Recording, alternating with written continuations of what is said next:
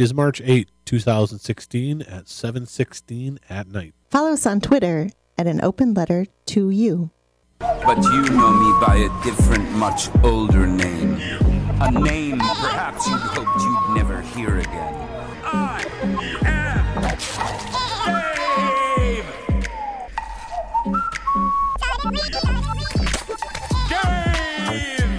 Dave!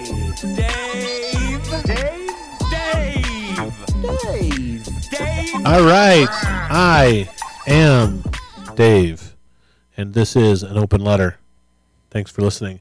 Tonight, it is the second version of what we call a Nerd Out podcast, and that means I have my son Joshua here with us tonight. Nerd Out 2, Electric Boogaloo. Always appropriate. So, anytime there's a second version of any movie, you always have to follow it with Transformers 2. Electric Boogaloo. That's right. It just is the best second movie title ever. Also known as subtitle. Or that too. We also have with us Carol. Hello. And of course, as always, we have Chad. Our producer extraordinaire. That he self-titles, and there's nothing wrong with that. So with the Nerd Outs, what we're going to do here is I'm kind of handing the reins of the show over to my eldest child so that he is much more hip about nerdy things. Can you be hip about nerdy things? No? And hip is not hip. Hip is not. See, It's that's hip to be square. that's Or so I've heard. well, not anymore. I think that's an old thing. That was a Huey Lewis in the News thing. I remember that. It was. It was. I remember that. So off the cuff question to start with, what is one of your favorite songs from the 80s? From the 80s. From the 80s. 80s song that you rock, that you love, an 80s song. An 80s song. You know, Yeah. I'd have to spend a little time thinking about that one if you want to go ahead and go with everybody else. Carol's got one. Psychedelic Furs. I'll stop the world and melt with you. I'll stop the world and melt with you. That one. Don't play that any longer, else we'll have to pay royalties. No, we have to stay under 30 seconds because we'd lose listeners and we'd have to pay royalties. Me, I'm a huge fan of, I would say, oh boy, there's so many of them that I like. She Blinded Me with Science, Thomas Dolby. It's a good one. Anything by Men at Work I really like. Who Can It Be Now is probably one of my favorites.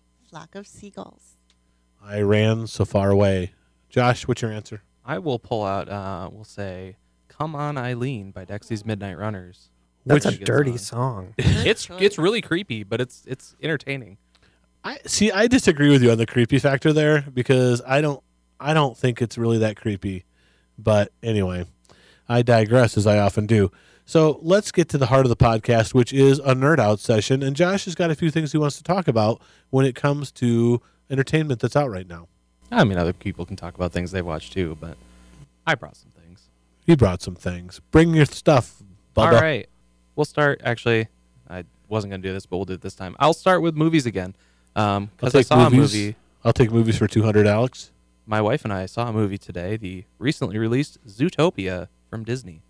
And Joshua, has anyone else seen it? It was just released Friday. Nope. Nope. Thank you for that input. I have not seen it either. Do you guys have an idea of what Zootopia is about? Nope. So Zootopia. A zoo. It's not actually a zoo. It's a world where there aren't humans. It's just animals. Is it anthropomorphic? It is anthropomorphic. I like that word. What they are kind of do, they hit right away at the first scene of the movie. What they kind of talk about is it's like, oh, animals in this world used to be feral, and now they're civilized. You mean like Will Ferrell? Yes. Anyway, sorry, Josh. So all the animals now live kind of peacefully in harmony. You know, it's not just like we're all happy together. There's like crime and stuff, which is actually because the main character is a bunny who really wants to be a cop, but that's a big deal because no bunny's ever been a cop before. No bunny? Yes, no bunny. So, can I ask a question? Sure. Is it a big plot device in the movie as to why they changed from being feral to being a humanist? They kind of gloss over that, and they're just like, it's a thing that happened. Okay. Over time. Yeah. All right. That's fine. The movie kind of revolves around there's a plot where the main character, her name's Judy, she's a rabbit, she heads to the big city Zootopia because she wants to be a cop, and she succeeds. She becomes the first ever Bunny on the police force of Zootopia, which is the main city, the big hub city in this world. Is it meant to be kind of a metaphor for some other kind of discrimination? Yeah, a lot of what the movie digs into is she really wants to be a cop. It's like her childhood dream, and everyone's telling her, you can't do that. You're a bunny. You're small. You're not strong. The cops need to be strong and big animals. And she's out to prove everybody wrong. And so that's a big theme of the movie, not just with her, but a lot of characters is it's a lot about discrimination, and that it's like, oh, one of the other main characters is a fox, and it's like, well, foxes are liars and they're sneaky and they're not trustworthy. And so the movie does a really good job, I feel, of digging into why it's bad to discriminate against other people without being really preachy about it. I think where they succeed is they abstract it out really far into, they're not talking about like specifically racism or any individual type of discrimination that much. It's just, hey, don't treat other people poorly because they're different from you. Right. Which I think we can all agree is a good message. So if you were going to rate this movie, what would you rate it? What rating would you give it? I'd probably give it like an 8. I really enjoyed it. I think it's better than a lot of stuff that Disney has put forth in recent years, but I also wasn't as big a fan of some of their stuff as other people have been recently. So, Was the scene with the sloth as frustrating as it was during the trailer? well, that was one interesting thing specifically because that whole scene in the trailer is just exactly what is in the movie. They didn't cut anything. It's just that trailer is just that whole scene. So, Because I would agree with it. I saw the humor in it, of course. It's kind of funny, but it was like I wouldn't want it to be any longer than what it was in the preview than the trailer. and it's not. It felt, when I first saw that trailer, it felt long because that was the whole trailer, and a lot of trailers aren't that long normally. Right. But this one was just like, oh, it's just one scene in the movie, and now they're off to they're off doing something else. It's got a great cast too. The people voicing the characters. I mean, you've got. I'm not as familiar with it. Jennifer Goodwin, I believe, is the bunny. You might know her as Snow White on Once Upon a Time, Right. which, in my opinion, is a not great TV show. Yeah, I saw season 1 of that, and that was about as far as I could go. Sorry for all you Once Upon a Time fans. And then you have Jason Bateman as the fox. Yeah, he is. He's kind of your other protagonist. What's the fox's name in this? Boy, that's. You just saw this. I did. You don't know the That's, fox's name?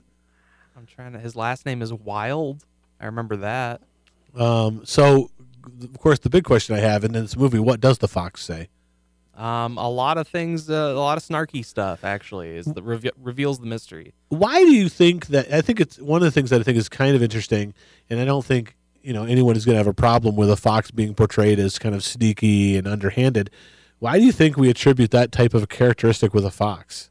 Well, foxes are predatory animals by nature, and that's actually a big thing in Zootopia. Is kind of even though the animals are act like humans now and aren't actively like killing each other or anything. Right, They're still which is like good. Predators are a separate group from the prey. It's a different part of the city. Is that correct? Not necessarily. Like they live side by side, and there are different parts of the city that are more like different biomes. Yeah, There's I the saw that. rainforest and the tundra and stuff like that. Okay. But a big theme is, predators act like they're tougher and better than everybody else, but and a lot of the animals that would normally be considered prey kind of resent that. So with the fox question, foxes are. They're not necessarily predators, but they're not big animals. They're more fast and like I'm gonna nab you in from the side and stuff. And so they're not like a lion or something. It's just like I'm just gonna chase you down and kill you, I guess. Well, I guess that makes sense. Now I understand that J.K. Simmons also voices a character in this movie as well. Does he not? Yeah, he is the mayor of the town. He's a lion. As well, he should be, because J.K. Simmons is pretty awesome. Is he not? Yeah, I enjoy him a lot, and part of me listening, hearing him as this character in this movie, I hear I'm hearing him reflections of him as my favorite character he's ever played, which is J. Jonah Jameson in the Tobey Maguire Could you Spider-Man please give us your short J. Jonah Jameson impression? Parker, bring me pictures of Spider-Man. And so I'm expecting to hear that line specifically out of the mayor character in this. Is just like, we need to hear about pictures. We need to hear about what's going on with Spider-Man. So you're hoping for that, are you? No, but Did you hear that he just got cast in one of the upcoming DC movies? Yeah, the Justice League movie is apparently going to have him as Commissioner Gordon, which I don't know. is weird. Kind of weird.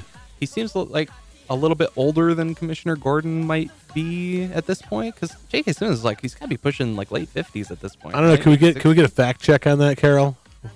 On J.K. Simmons' age? We're gonna fact check on that real quickly, because I'm guessing J.K. Simmons has got to be 61. That's my guess. Chad? You're right. What? Right on the nose. I was completely guessing J.K. Simmons is 61, and he's not related to J.K. Rowling in any way, shape, or form that we're aware of. Not often. All right. Well, I just wanted to throw that out there in case listeners were confused. So, anyway, I'm sorry. Go ahead. Continue. That's most of what I had to say about Zootopia. I enjoyed it quite a bit. And I'd recommend it. It's a good movie to bring your kids to. It's got a good message. It's PG? It's rated PG. Why is it PG instead of G? There's some intense sequences of action-y kind of stuff. That would not describe it as violent, but their characters are in peril, and that is usually what'll net you a PG rating over a G. My only hope is I never want to see Carol in peril, and I wanted to say that because it rhymed. So, a movie we saw recently, which I want to bring up, is Carol and I actually watched a movie a couple nights ago that was actually nominated for an Oscar. We saw the movie called Room. It's not The Room. It's just called Room. Now, I believe your wife, Gracie, has seen this movie. Yeah, she really enjoyed it. She saw it in the theaters. We saw it at home the other night. I don't think I could say I enjoyed it. This movie wrecked Carol. It destroyed Carol. She was, and I can say that, that's just part of Carol. Carol is someone who processes things sometimes by crying, but she was a mess at the end of this movie. She was wrecked. And that's okay. I don't mean that that's not a criticism, but just some of the things. So the basic, what happens in a room is you've got this. How old do you think the main character is? The one played by Brie Larson. Well, she was captured when she was 17, and she had been in room for 7 years. So she's 24 in the movie, and her son is 5. So yeah, there's this guy who kidnaps her.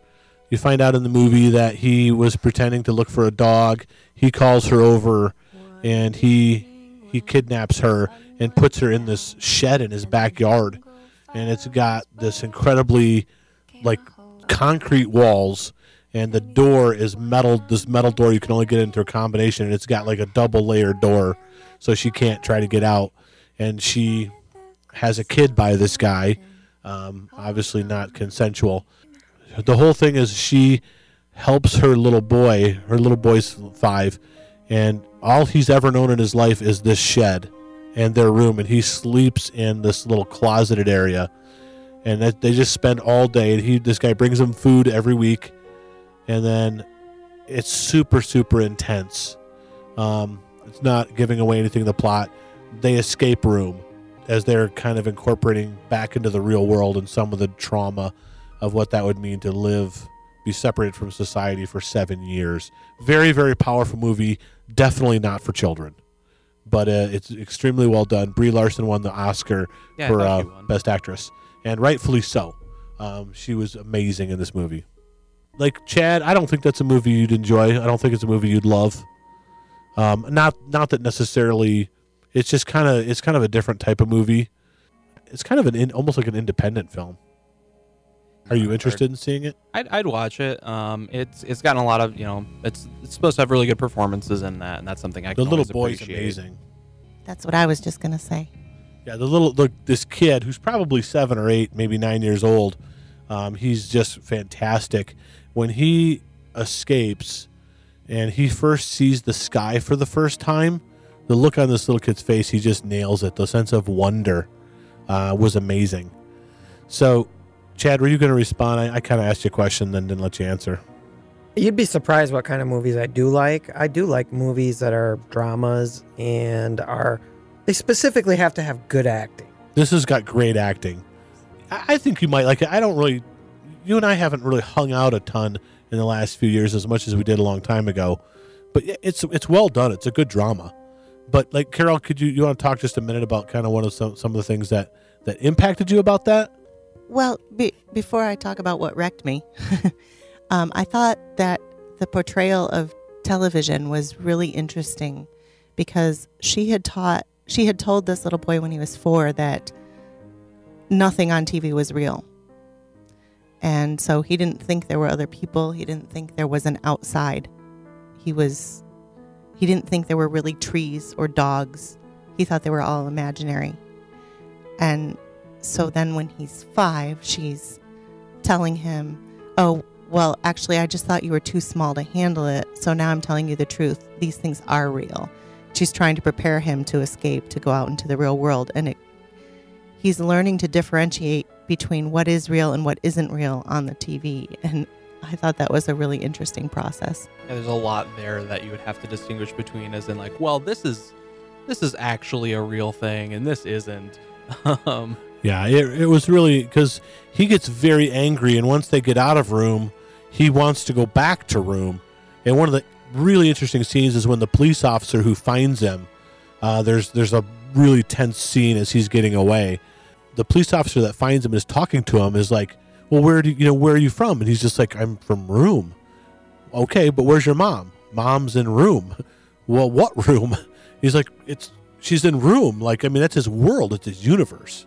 And everything outside the walls, she says, is outer space to help him understand. Like, the whole world is contained in this, 5x8 room. It's a garden shed. So, yeah. Yeah, so if you want to talk a minute, and then we'll hand it back to you, Josh. But you want to talk for a minute about just some of the stuff that kind of impacted you on the film? I'll try. The relationship between the mother and son, and then once they're on the outside, when they're no longer the only people in each other's worlds, is pretty profound. She had days, she obviously struggled with depression, understandably. And when she was in room, there were days that the little boy called her gone days, when she would just hide in the bed and not talk to him at all through the whole day. And after getting out, she again struggles with days like that and needs to get some help. Does this in any way, shape, or form reflect what happened in Cleveland with the 3 ladies and Ariel Castro? And he locked the 3 ladies upstairs in his room, and one of them did have a child, and they were missing, and they were gone for years, and nobody knew what happened to them all of a sudden. Well, this was based on a book, and the book was certainly pulled from instances like that. Okay. Whether it was pulled from that specific one, I don't know. It's a very powerful movie. If you haven't seen it, I would encourage you to see it. It was interesting, some of the buttons it pushed in Carol. I don't think it would have the same reaction at everyone. I mean, I teared up in the movie too, but there's specific things that it tied to in her past that really kind of connected for her. And it just was a movie that just at the end of the movie, she's wrecked, and and that's okay. You just kind of hold her for a while and let her process it and ask her kind of what's going on. And sometimes movies can do that to us. Right. I think one of the things that hit me pretty hard was the way that this room was, for her, a prison, but for her little boy was all he ever knew and was perfectly normal. And he wanted to go back to it because he missed that sense of security. He missed that safety. And I can remember having those very similar conversations with my kids following my divorce, when they wished for the old days when we were in that house, and that brought back memories of pain and yeah, I don't want to go there. No, I understand that, but I mean, that's one of the reasons I like to do these Nerd Out podcasts, because I want to talk about the entertainment that's impacting us, the things that are kind of rocking our worlds a little bit, the things that, because entertainment isn't just all light, fluffy, and oh, this is fun. I believe entertainment can be very, very powerful, and on top of being fun, it doesn't always have to be like really heavy and dark, but sometimes it can really hit us where we live, and it really helps us process things that have happened to us in our life, which is why I want to continue. I like doing these, and I like having my son here. Thanks. So, son, that's our room. I would give room I would say I'd give room an 8.5 out of 10. That's my ranking of it. How was your ranking, Carol? I'd agree with that. And I'll go back to Josh with Zootopia. What would your ranking be for Zootopia? I think it's stick with what I said before, about an 8. 8 out of 10. Mm-hmm. Okay. So what else have you got for us today? Why don't we jump from movies? I'm gonna talk about video games for a minute. All right, you're kind of on an island here, pal. So there's one game in particular that I wanted to talk about. Came out last month, and I just played it this past weekend. It's called Super Hot. Is it about Carol? It's not about Carol. Oh, it should be about Carol because she's super hot. You are very silly. So the concept behind Super Hot is you start the game up and you're looking at like a computer screen of like an old interface. Kind of looks like a DOS interface if you're familiar with really old versions of computers. And I am. You start this online chat thing with some other person, and they're telling you about this really cool game called Super Hot that you should play. Okay. And so and it's really what it is it's like, it's not like a game that's out. It's like on this company's files, and we had to like hack into their servers to play it. And so like he sends you the files that you need to get into their servers to play the game. And so they kind of go a little bit like a Blair Witch Project type of a feel, like this is a real feel, like this is happening thing. Yeah, sort of. What they jump into then is you the actual parts where you were playing the game then is it's structured like kind of a first person shooter, where you are walking around and it's a very like mostly gray and white world that you're walking around in, kind of abstracted stuff. There's red people in it that are trying to kill you. And everything, there's objects like guns and stuff in the world. It's all looks like it's made of glass. Like the world doesn't look like it's made of glass, but like the guns and there's like objects you can throw, and the red people that are fighting you, everything looks like it's made of glass. I see. Do you see it on the monitor there? Chad's got it playing there. Yeah. That's it? Yep, that is Super Hot. So when the core mechanic of when you're actually playing this, what makes it not just another action game shooter kind of thing is time only moves when you move. So while you're standing still, time still is moving, but it's extremely slow. So if like a guy were to shoot a gun at you, you can see the bullet traveling towards you in very slow motion. Like Matrix-y. But as soon as you start moving, time speeds up again, and it speeds up based on how fast you're moving. So it changes it from being like I'm gonna run around Call of Duty shoot guys to this becomes a puzzle game. Where the enemies are going to show up in specific places, and they're going to come at me in specific ways, and I got to figure out what's the best way that I can get around them, and try to take them out. And it's not really a violent thing, even though it's a shooter, because like everything looks like it's made of glass. So like when you shoot one of these red guys, it just kind of shatters apart. Right, I see that. So I had a really good time with it. It's not super long. I got through the whole thing in like 2.5 hours, and then played it again right away because I was having so much fun with it. The part where this game becomes really cool is there's just a lot of different options you have. Like you can punch a guy and then he'll drop his gun, and because everything's moving in such slow motion when you're not moving, you can then be like, I'm going to look over at the gun as it flies through the air, grab it out of the air, and then shoot another guy. And you just are able to string together basically like really cool action scenes that you'd see like in an action movie, but you're kind of making it on the fly as you play. And then once you finish a level and take out all the guys in a level, it goes, okay, I'm going to play back everything you just did in real time. And so when in reality it took you like 4 minutes to play through this level and go, okay, I'm going to move over here and take this guy out and grab this thing and keep going, the whole video when played back might be like 20 seconds. And you can get a sword too, or a katana? Yeah, there's swords. You can get a baseball bat. You can. Oh dear. There's one level in particular that's pretty cool where you're at this bar and there's all these glasses that are on the bar, and you can just start picking up the glasses and chucking them at guys that are coming at you. It doesn't sound like it's super hard. There's definitely spots where it's challenging. You're gonna die a bunch of times, but it's not a big deal because it's like, you die, you restart the level because you weren't paying attention and you're dealing with all these guys in front of you, and there's a guy behind you and he shot at you and you didn't even realize it, even though time's not moving fast except for when you're moving. So gotcha. Yeah, it's a really, really neat thing. You can get it for, I believe it's $25 on Steam, which is place you can buy video games online. Yes, I'm sure as we develop an audience for our Nerd Outs, the people listening to the Nerd Outs are going to know exactly what Steam is and be fans, because I only know it through you guys. I don't. I'm not a big video gamer myself. I know Carol is huge into video games. Not really. Chad, do you play many video games? Nope. There you go. So we were trying to appeal to a broader audience here.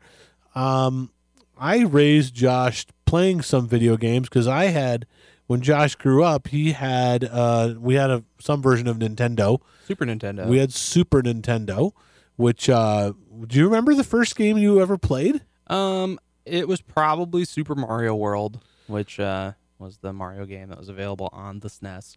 The SNES, which is what? Super NES, Super Nintendo Entertainment System. That's what the kids all call it.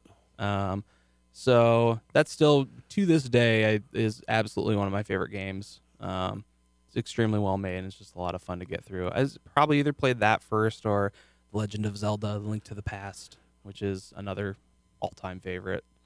Well, I remember when I was a kid, my mom and dad bought Pong, and so we would play Pong at the house, and I remember that was just so cool. You could move those paddles and hit that square ball back and forth. And then of course we got Atari, and then we got the Nintendo, and then we've always had gaming systems in the house, pretty much. Now, Carol, your kids, they enjoy playing video games too, do they not? They sure do. What games do your kids like to play? Right now, I'm not really sure. I think Fallout 4 and Far Cry. Far Cry Primal, perhaps? I don't know. That's the newest one that just came out. That could be. She for people like myself, and you're not as bad, but when I've played if I play Call of Duty or something like that, and I'd play with some friends and their kids, you're out there for 5 seconds and you're dead, and you have no idea how you died, and you're just target practice for kids who play this a lot, or Halo or something, and you're just like, this isn't any fun at all, because you guys always want me to play Super Smash Brothers. It's a great game. Yeah, it's a great game when you know what you're doing. It's a lot easier to pick up than something like a Call of Duty. I don't always lose every time. No, you can handle it. If you're playing a character that you know how to play. If you're playing like Captain Falcon, you usually do okay. Falcon Punch! I know that one. I got that down. I can do that one, and I can do, is it Samus, whatever? Samus. I can play her. I know a little bit. I know some of her moves, but to play a game, and I'm super competitive, so if I'm playing a game and I'm losing immediately, I actually get angry, and I just stop playing. I'm like, I won't play anymore. I actually have a pretty similar experience if I ever play something like Call of Duty online and stuff, because the people who have been playing those games and are really into those have been playing them for 10, 15 years at this point, and they're really good at it. They're really, really good at playing these games, and so it makes it hard for somebody to go in from scratch and just go, well, I'm just getting decimated. What is, tell me one of your favorite video games of all time. We'll talk about, I'll bring up Dark Souls. Let's say Dark Souls. That's one of the favorites I didn't mention earlier. Okay, Dark Souls. All right. Carol, what's your favorite video game of all time? I'm afraid I don't have one. What about Tetris? It's okay. Tetris is really good. I rocked me some Tetris. Chad, you have a favorite video game of all time? Not really, but I have Tetris. I just downloaded it on my phone. I'm just, having Boom. fun with it. I'm always plagued by guilt if I spend too much time playing games. This is not something my eldest son experiences. He has no guilt for playing video games for long periods of time. Do you, son? No, it's a great way to have entertainment and learn things. And That's right. Josh and I had a really good experience as he was growing up, though, because knowing this was something he was into, and Josh works for the Geek Squad, and he can build computers and has been putting together computers since he was probably 15. And so he's always had a natural inclination for technology.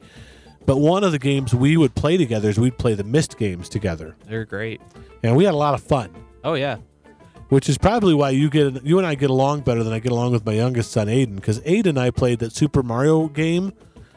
New Super Mario Bros. On the Wii, I think. Yeah, we we jump would- on each other's heads. Yeah, we would kill each other all the time. You could pick somebody up and throw them off a cliff. And so then we get really frustrated with each other and just see how many we would just start battling each other instead of trying to conquer the level, and we'd get mad at each other. So anyway, on the side, what else have you got for us, Josh? We'll jump from video games. How about we start with television?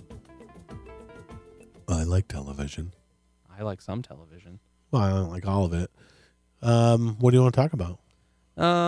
Let's bring up something I know we've both watched. Do it. The Shannara Chronicles. The Shannara Chronicles. Shannara. They say it.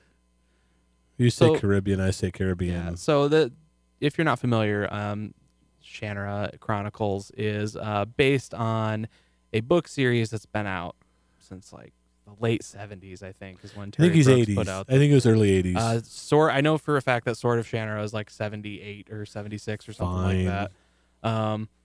So he's put out like 25 books in the series or something at this point, and not all of them are great. No. A lot of the earlier ones are really good though. And the show, which just wrapped up last week, its first season, is based on actually the second book in the series, because the first book in the series is borderline directly copying the first Lord of the Rings book. Yeah, it's a Lord of the Rings ripoff. There's no doubt about it. It made a lot more sense when he put it out, because there weren't a lot of fantasy novels at that time, and everybody who was putting their stuff out then was very similar to Tolkien. It's true. But looking back on it now, especially, it's like, oh boy, this is a lot like Fellowship of the Ring. It's true. It really was. And So is. what they did with the first season of the show then is they decided to jump to book 2 called The Elfstones of Shannara, where they it's very much developed more into its own world and setting and stuff. The thing with the Shannara series, if you're not familiar with it, is it's actually set kind of in the distant future of our world. There's a nuclear apocalypse. Wait, a dystopian story? A post-apocalyptic story? Have we done that before? Yeah, maybe a couple times. This was less explicitly clear within the books, but they lean into it really, really hard for the TV show. And Yeah, you see they like do. a lot of ruined skyscrapers and buildings and technology broken and stuff lying around. But For the first 20 years, though, of Terry Brooks writing these books, you had no idea this was happening in a post-apocalyptic Earth. well, he had hints in there that there was like some kind of previous civilization, but definitely you had no idea that it was actually Earth. Right. But he did a series linking that.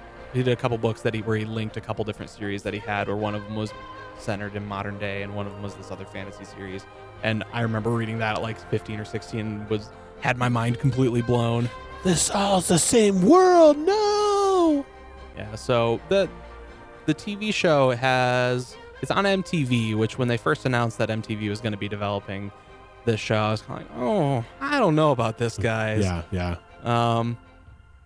But the way it turned out, now that I've seen the whole thing, I'm pretty happy with it. I don't think it's great, but I think they did a pretty solid job. There's definitely, my wife and I, as we've been watching it, we call them the MTV scenes on in each episode, where you'll get characters that are like, oh, you're real, they're like You're hot. borderline sexual tension kind of stuff, where they're like looking deeply into each other's eyes, and none of that was in the book originally. No.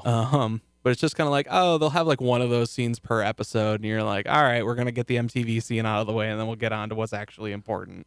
And everyone in the show, other than anyone who's like over the age of 40, is like model good looking. Yeah, they kind of have. It's got the symptom that a lot of shows on like MTV or like the CW have, where it's just like every character is like this Adonis, Yeah, or Persephone. They got these incredibly good looking. And then the guy takes his shirt off. Any of the guys take their shirt off, you're talking six pack. Yeah, Not unlike myself. No. I have a six pack. I just happen to have a little bit of, padding on it. That's all. That's I what's have a going on. six pack. It's in Do the you? cooler. There, that's where it belongs. That's in the cooler. Yeah. So I've seen the show. I've seen I'm about halfway through. I'm watching it with my youngest son, and we've probably got about 4 or 5 episodes left. I'm pretty happy with the world they've created. I think it's very difficult. Not very many movies or TV shows are able to take a book that you've got this image in your head of this world and what the characters look like and what the world looks like, and you can put it on screen in a way that's like they got it. And I think they did a pretty good job with how the world looks. Yeah, MTV definitely sunk a bunch of money into the actual making of the show. They shot everything in New Zealand, which is also where they shot Lord of the Rings. It is familiar actually with those law. movies. It's global law that if you're going to shoot a fantasy series, it has to be in New Zealand. Yeah, it's kind of a weird thing It's that the rule. UN passed a while ago. Yeah, who knew? I didn't see that coming. So what they ended up doing with Shannara is they lean into like a pretty unique visual style. Agreed. With a lot of it. They really saturate a lot of the colors and the effect and everything. It comes across pretty distinctive looking. I like a lot of what they do with the costuming and stuff. But I was pretty happy with how the series turned out overall. As the series goes on, they change a whole lot of stuff from the book, which if it were a different book series, I probably would have been more disappointed in. But in this one, I'm a little bit less tied to the source material, so I can be okay with some changes here and there. I think that I would say that it's a solid effort for people who are fans of Terry Brooks and his books, that they did a solid job on it. They do MTV it out a bit, but not to the point where it's unwatchable. Some of the acting's not great. There's a couple characters that I think are decidedly weak, and you and I disagree a little bit on that. I think for the most part, most of the acting's pretty solid. But I really like the guy. Alanon is one of the characters, and I think they did a really good job casting him. He's kind of like the elder druid Gandalf kind of character. Yes, he is. And he's really cool in the books, and I think they did a really good job of conveying that in the show. Carol, I think you saw a couple of the first episodes, did you not? I watched the first episode when I knew you were watching it with Aiden. What did you think as someone who's an outsider kind of looking at this show? I didn't find it gripping, and I wasn't terribly impressed by the acting. It didn't suck me in like some of the other shows. Well, and I think that's like MTV is certainly trying to, because they know with someone like Josh and myself, they've got us as viewers right off the bat because we've read all the books. We're at least going to watch the first few episodes to see how it is. Absolutely. And but the interesting thing is to see, can they pull, because you're someone who will read fantasy, and it's interesting to see, if can they pull in someone like yourself? It didn't work. I do like to read fantasy, but it didn't work.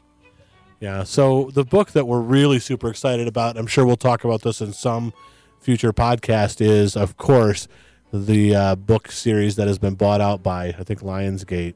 Yeah, I believe they got the rights to it. Yeah. The Name of the Wind. The Name of the Wind by Patrick Rothfuss. Both one of my favorite books of all time, one of Josh's favorites of all time, and certainly one of Carol's favorite fantasy books of all times. But Carol has trouble with favorites, don't you, Carol? I do have trouble with favorites. She doesn't like to say anything's her favorite because her heart is big enough that she doesn't need to have favorites.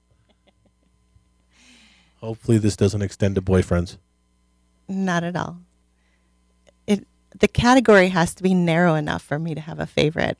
A favorite book is just impossible because there's so many different kinds. It's true, and I understand that, sort of. But Josh and I, Chad, I don't know if you're like this, but Josh and I we're list people. So I could ask Josh right now, and I will. Josh, what are your favorite TV shows of all time? Favorite TV show of all time would have to be Lost. Right. I bet you could give me your top 5 TV shows right now. I know Lost is number 1. Firefly, Star Trek: The Next Generation. Those are definitely top 3. Going past that becomes a little harder. I like Archer a lot. I think that's very funny. Arrested Development, I think, is one of my probably my favorite comedy TV show. Yeah, see, we're list people. Chad, do you list things? Not necessarily. I do have my favorites. I could throw a couple favorites out there if you want. Please do. Throw them out there. I'm a fan of the Law and Orders. I love all of them. Really? particularly Criminal Intent, which they, canceled, which is kind of sad to me because Vincent whatever. D'Onofrio. D'Onofrio, Yes. who played does a Kingpin. Yeah, and he was also in Jurassic World. He Was does he? a fabulous, yeah. Oh, He does a fabulous job being that detective that kind of gets right into your face. I love that part of the show. you like people in your face. Now, not mine necessarily, Just the bad guys' but in characters. somebody else's. Oh, I see. It adds to the drama. That seems fair. The Office. I think everybody that I know of loves The Office. It's American just, or UK version? I've listened to the UK version. That's about as far as I got. I tried to watch it, and it's pretty much identical as far as the plot is concerned, but I don't understand anything they're saying. No, I've actually met people who cannot watch The Office because they can't stand the awkward humor. They're so uncomfortable. The show's completely unwatchable to them. Yeah, my wife's one of those people. She's watched some of The Office, but the awkward style humor for her is really hard for her to get past because she feels too embarrassed for the characters. Yeah, she can't. I mean, obviously she knows it's not real, but yet she's feeling so strongly for these people that she can't enjoy it because it's so awkward. But that's a show I really. Carol, do you like The Office? I can't say I've watched much of it. Chad is immediately. Is that? Go ahead, Carol. Well, the thing is, it's been popular during a time of my life where I just have not had time for sitting around watching TV. That's what Netflix is for. We're learning. See, but you have to remember too, Carol grew up without television hardly at all. So she's caught up in a lot of things in the last 20 some years. Would that does that be about right? Kinda, but having 4 kids 2 years apart kind of kept me from sitting and enjoying an entire show at once. You mean kids take up a lot of your free time? Maybe a little bit. Well, and we're going right now. Speaking of your favorite TV show of all time, Carol and I are actually going through Lost right now. Such a good show. Oh, it is. So being a list person like myself, my favorite show of all time is MASH. Second favorite show of all time is Lost. And so to take Carol through Lost is just a blast. It's just a riot for me to go through this, which I haven't seen in years. And just like she got destroyed, and we both were crying at the end of an episode about a week and a half ago. For people who haven't seen Lost, you're probably aware of at least of what it is, just because a lot of people it got out there in a big way for a long time. If you thought about watching it and feel intimidated by it, what I tell people is watch the first 3 episodes. The third episode of the show is called Walkabout. It's about a character named John Locke. It's definitely one of my favorite hours of television of all time. It's such an incredibly written episode and performed in just every aspect of it.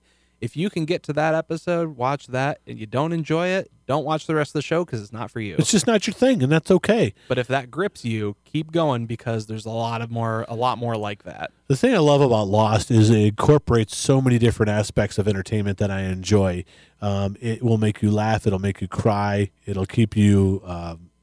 It can be thrilling at times. It has romance in it.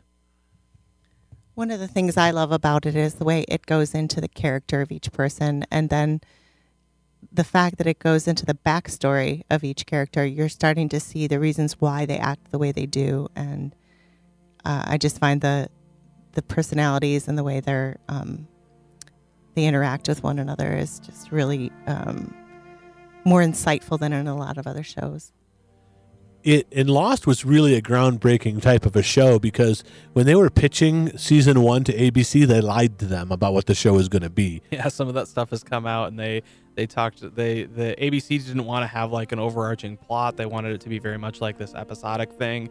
And so J.J. Abrams and Damon Lindelof and Carlton Cuse are the people who created and wrote the show. They went to them and they're like, "Oh yeah, totally, that's what this show's going to be about," and it totally wasn't. No, they lied. They completely lied, and then it debuted and did incredibly well. So I'm sure studio heads at ABC were mad about it, but they're like, "Well, we've got a hit on our hands, so we might as well run with it." So, and not only that, but they weren't entirely sure they were going to even survive one season because it was such a different idea that they didn't really know what they were going to do for season 2, and they started scrambling halfway through season 1, going, "This is going to get renewed. We have to know where we're going to go now. There's going to be a season 2." Yeah, and I think some of the overarching plot stuff does suffer later on sometimes no doubt. based on them not having a groundwork for it from the get-go. But I think overall there's a lot of fantastic storytelling in Boy, there. I tell you what, I just hear this music and it moves me. Just the moments they play this part of the song, the sad, the poignant, lost music when something dramatic has just happened. And so where we are in this right now is we just met Henry Gale. Oh, okay. So season 2. Henry Gale just got cut down from the net where Rousseau has captured him. And so he's in the hatch, locked in the room, and Saeed is just beating the crap out of him. Yeah, some of those scenes are a little rough. But we cried last week when the people from the tail section meet up with the people from the other section. Oh, that's good. Jin and Sun meet up again. Bernard and Rose meet up again, and we're just both crying together, and it was fun. It's kind of a cool moment to share that with, Carol. A couple of years ago, my wife watched through the show for the first time. I didn't watch all of it with her. We weren't married at the time, and so she watched through a bunch of it on her own. But I watched, probably let's say a third of the episodes with her again, and just reminded, like, man, I just love this show. And there's one episode in particular, there's moments in the last couple episodes that like didn't get me on the first watch, but watching it again years later, like I don't tear up a lot of things watching movies and TV and stuff like that, but there's some stuff that got me in the end of that show. Well, I'm curious to rewatch the end episodes of this show because I've only the first couple seasons I've seen a few times, but like the last 3 or 4 seasons, especially the last 3 seasons, I only saw once. Yeah, a lot of the end of the show is pretty controversial for a lot of people because there's kind of 2 camps of Lost fans. You have the people who are cared about it, watching it as a show that's very plot driven and want to know what happens and what's up with all the mysteries and everything like that, which those are definitely elements of the show. And then there's the people who are invested in the characters and want to know what happened to the characters and their development and stuff like that. I was always in the latter camp, and if through interviews of the people who wrote and created the show and stuff, their intent was the show was always about that. It's about the characters. It's right. about their development. And the overarching plot stuff and mysteries, and those are all there, but they were never meant to be the main focus. And so for the people who that was the main focus for them, they ended up disappointed. Well, they bailed. A lot of them did. And I understand why, because they wanted to be served in a specific way, right. And the writers were not interested.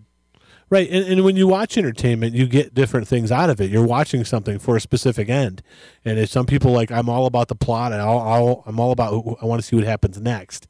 And for people like you and I think Carol too, it's about a lot of different factors. That's an important factor to me, but characterization is just as important. Yeah, that's one reason why I tend to gravitate towards TV over movies a lot of the time, is because TV shows, especially like overarching plot kind of TV shows, just have a lot more time to dig into character development stuff than like a 2-hour movie does. Yeah, absolutely. I know somebody who actually watched the entire 6 seasons of Lost in 10 days. That's a lot. That is 10 hours of TV a day, my friend. I don't know if they hit 100 episodes, but I think they got pretty close. They got like 108, I believe it really? was, because I looked it up, because I'm like, dude, you watched, and he's like proud of it. He's like, well, yeah, it takes commitment. You couldn't do that. And you're like, you're right. I couldn't do that. 42-minute episodes. So now I want to talk just a minute here, and we're gonna have to wrap up here before too long. But Carol, I'm interested in who your favorite characters are, and the characters you enjoy the most, as opposed to who Josh's characters who he enjoyed the most are. So I actually want you two to talk about that for a minute. Okay. I think as time goes by, I'm starting to really enjoy Saeed, because I think that it's really fascinating how they have shown his humanity and his brokenness, and how his past is what most of us would consider to be pretty shameful and revolting even. Yeah, definitely. He's got some dark stuff. Yeah, really dark stuff. But at the same time, he's capable of love. He's capable of compassion, and he's just this really interesting person to me. Yeah, I like Saeed a lot. I especially like Saeed in the earlier parts of the show. I think they run out of interesting stuff for him at a certain point. I'm only in season 2, right, so I don't know. I know you're still in the midst of really good Saeed. But I have different favorite characters over the entire course of the show. Like every season almost is a different character I like more. I really like John Locke. Oh yeah. And I think in season 1 he was definitely my favorite. Yeah, seasons 1 and probably 2, not 2. Season 1 definitely is John Locke is all the way. He's such an interesting character, especially as you get into his backstory. That episode I mentioned before, the Walkabout episode, is his kind of the core of his backstory and what makes him the type of person that he is and the specific ways that he is broken. Is he's such a fascinating, interesting character, and they do a lot of really interesting stuff with him. The first season's worth of stuff with him, I think, is his best stuff. I'm not really fond of Claire, to be honest. Claire's not one of the deeper characters in the show. Yeah. She like the stuff with her and Charlie, I think, is cute. Yeah. But she gets a little annoying sometimes. What? I want my baby. Yeah, I was. Except she's squeakier than that. Bad Australian accent. You know what? That's all I got. That's what you're getting. One of my favorites from where you are right now is Mr. Echo. Oh, absolutely. Yeah. But he's pretty recent, so I don't know him very well. Yeah. He's a priest from Africa, and he's a very, very large, intimidating self-proclaimed man. priest. What country is he from? I don't remember. Did they say specifically? Mauritania? No. Nigeria. Okay. Yeah, I don't remember specifically. Talk about those bits. Jack's interesting. How do you feel about Jack, Carol? I don't know. He's kind of a mess. Jack is ostensibly the main character of the show. There's so many characters. Jack and Kate. Jack is ostensibly the main character. I don't like Jack. The type of person that Jack is and the decisions that he make rub me the wrong way most of the time. But he's sort of the stereotypical good guy that people like. Yeah, he makes a lot of decisions that I think are like very narrow-minded and political. Yeah, very political. There's a lot of other characters that I like way more than him. Talk about Kate a minute too. I heard you don't like Kate. I hate Kate. She's my least favorite character. I think she was poorly cast. I think is part of the problem. I think I would like her better if she were rougher and. Are you not a fan of Evangeline Lilly then? No, I like her in other contexts, but I just feel like the person that they're portraying does not look like her.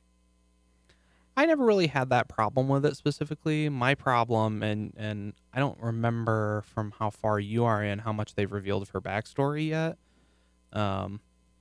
We know why she was arrested. Okay. We know what she did. We saw the episode of what Kate did. Gotcha. Kate's a terrible person. She's done very, very bad things and is largely unrepentant about it, and that bothers me. She had some pretty terrible, horrible people in her life Absolutely. that did some horrible things to her. Absolutely. But I think Kate is a person that uses other people. But you can like Saeed. Yes. Interesting. Saeed feels terrible about the things that he's done. But he continues to do them. Because he feels that he has to. And keep in mind, I also don't think Saeed is a good person necessarily. But you hate Kate, not him. I strongly dislike Kate. And a lot of that has to do with some of the other decisions that she makes later on in the show that you don't know about yet. Okay. Because I'm afraid I can't hold against her what she did that got her arrested. Yeah. I mean, yes, it was a crime. Yes, it was wrong. But in my mind, it was understandable and to be expected. Now, the question is, too, is back in the day when the show was going on, if people, are you a jader or a satyr? Remember that term? Neither, because I like Sawyer a lot. We'll delve in there. Well, we already know that there's romantic attraction between Sawyer and Kate. That's totally. been completely established. I like Sawyer, and so for me, as someone who likes Sawyer and not Kate, I'm like, nah, Sawyer, you got better stuff. You got better things to do. You can aim higher. You can aim higher. I like Kate. I actually think Kate's a good character. I think she's a very conflicted person that has made some very bad decisions based on what decisions she felt like she had to make, much like Saeed, just in a much different way. But I think she's very protective of herself and the people she loves, and will do anything to protect them, including killing if she needed to. Yeah. I want to talk about Sawyer because I like Sawyer a lot. Well, you talk about Sawyer. We got a few minutes left here, so you go ahead and talk about Mr. Sawyer. Tell you what, my favorite story in the first season, the Sawyer backstory, I think is gripping and amazing.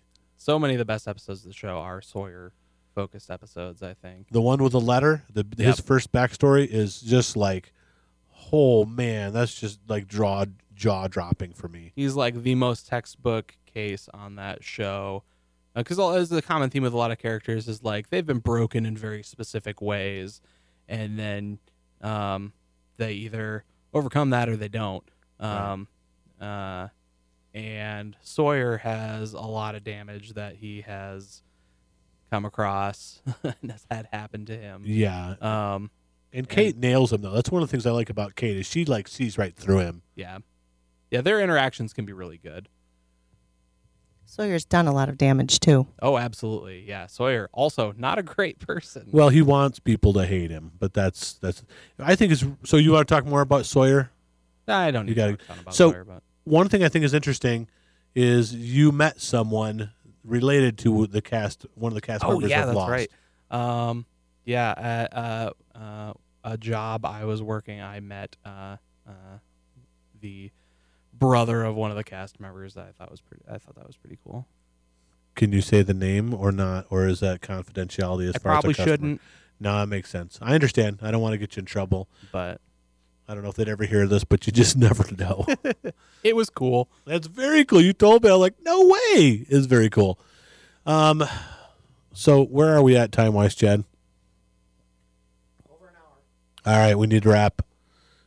Anything else you want to finish? You want me to just wrap the show then, or do you want to say anything else, Josh? No, we can wrap. All right. Okay, thank you so much for listening to An Open Letter. Again, this is Dave, your host, but tonight we had Josh along with us. Josh, thank you so much for being here. No problem. I really enjoy doing these nerd outs because so much of the time we really do heavy topics. And it's nice to just kind of talk about some light, fun stuff sometimes. So we're planning on doing these for every once in a while. But again, we really want your feedback, guys. If you could please let us know what you like, what you think's working. We need to know what you don't think is working. Our website is anopenletter2u@gmail.com. And that is with a number 2 and the letter U, an open letter to you. We also have a Facebook page. If you could like that would really help us out. And again, if you can get your friends to listen to it, share what we're doing on Facebook right now. That is our primary way of marketing this show. So if you could do that and help us out, that would be fantastic. We really have a great time doing this. We really appreciate you listening.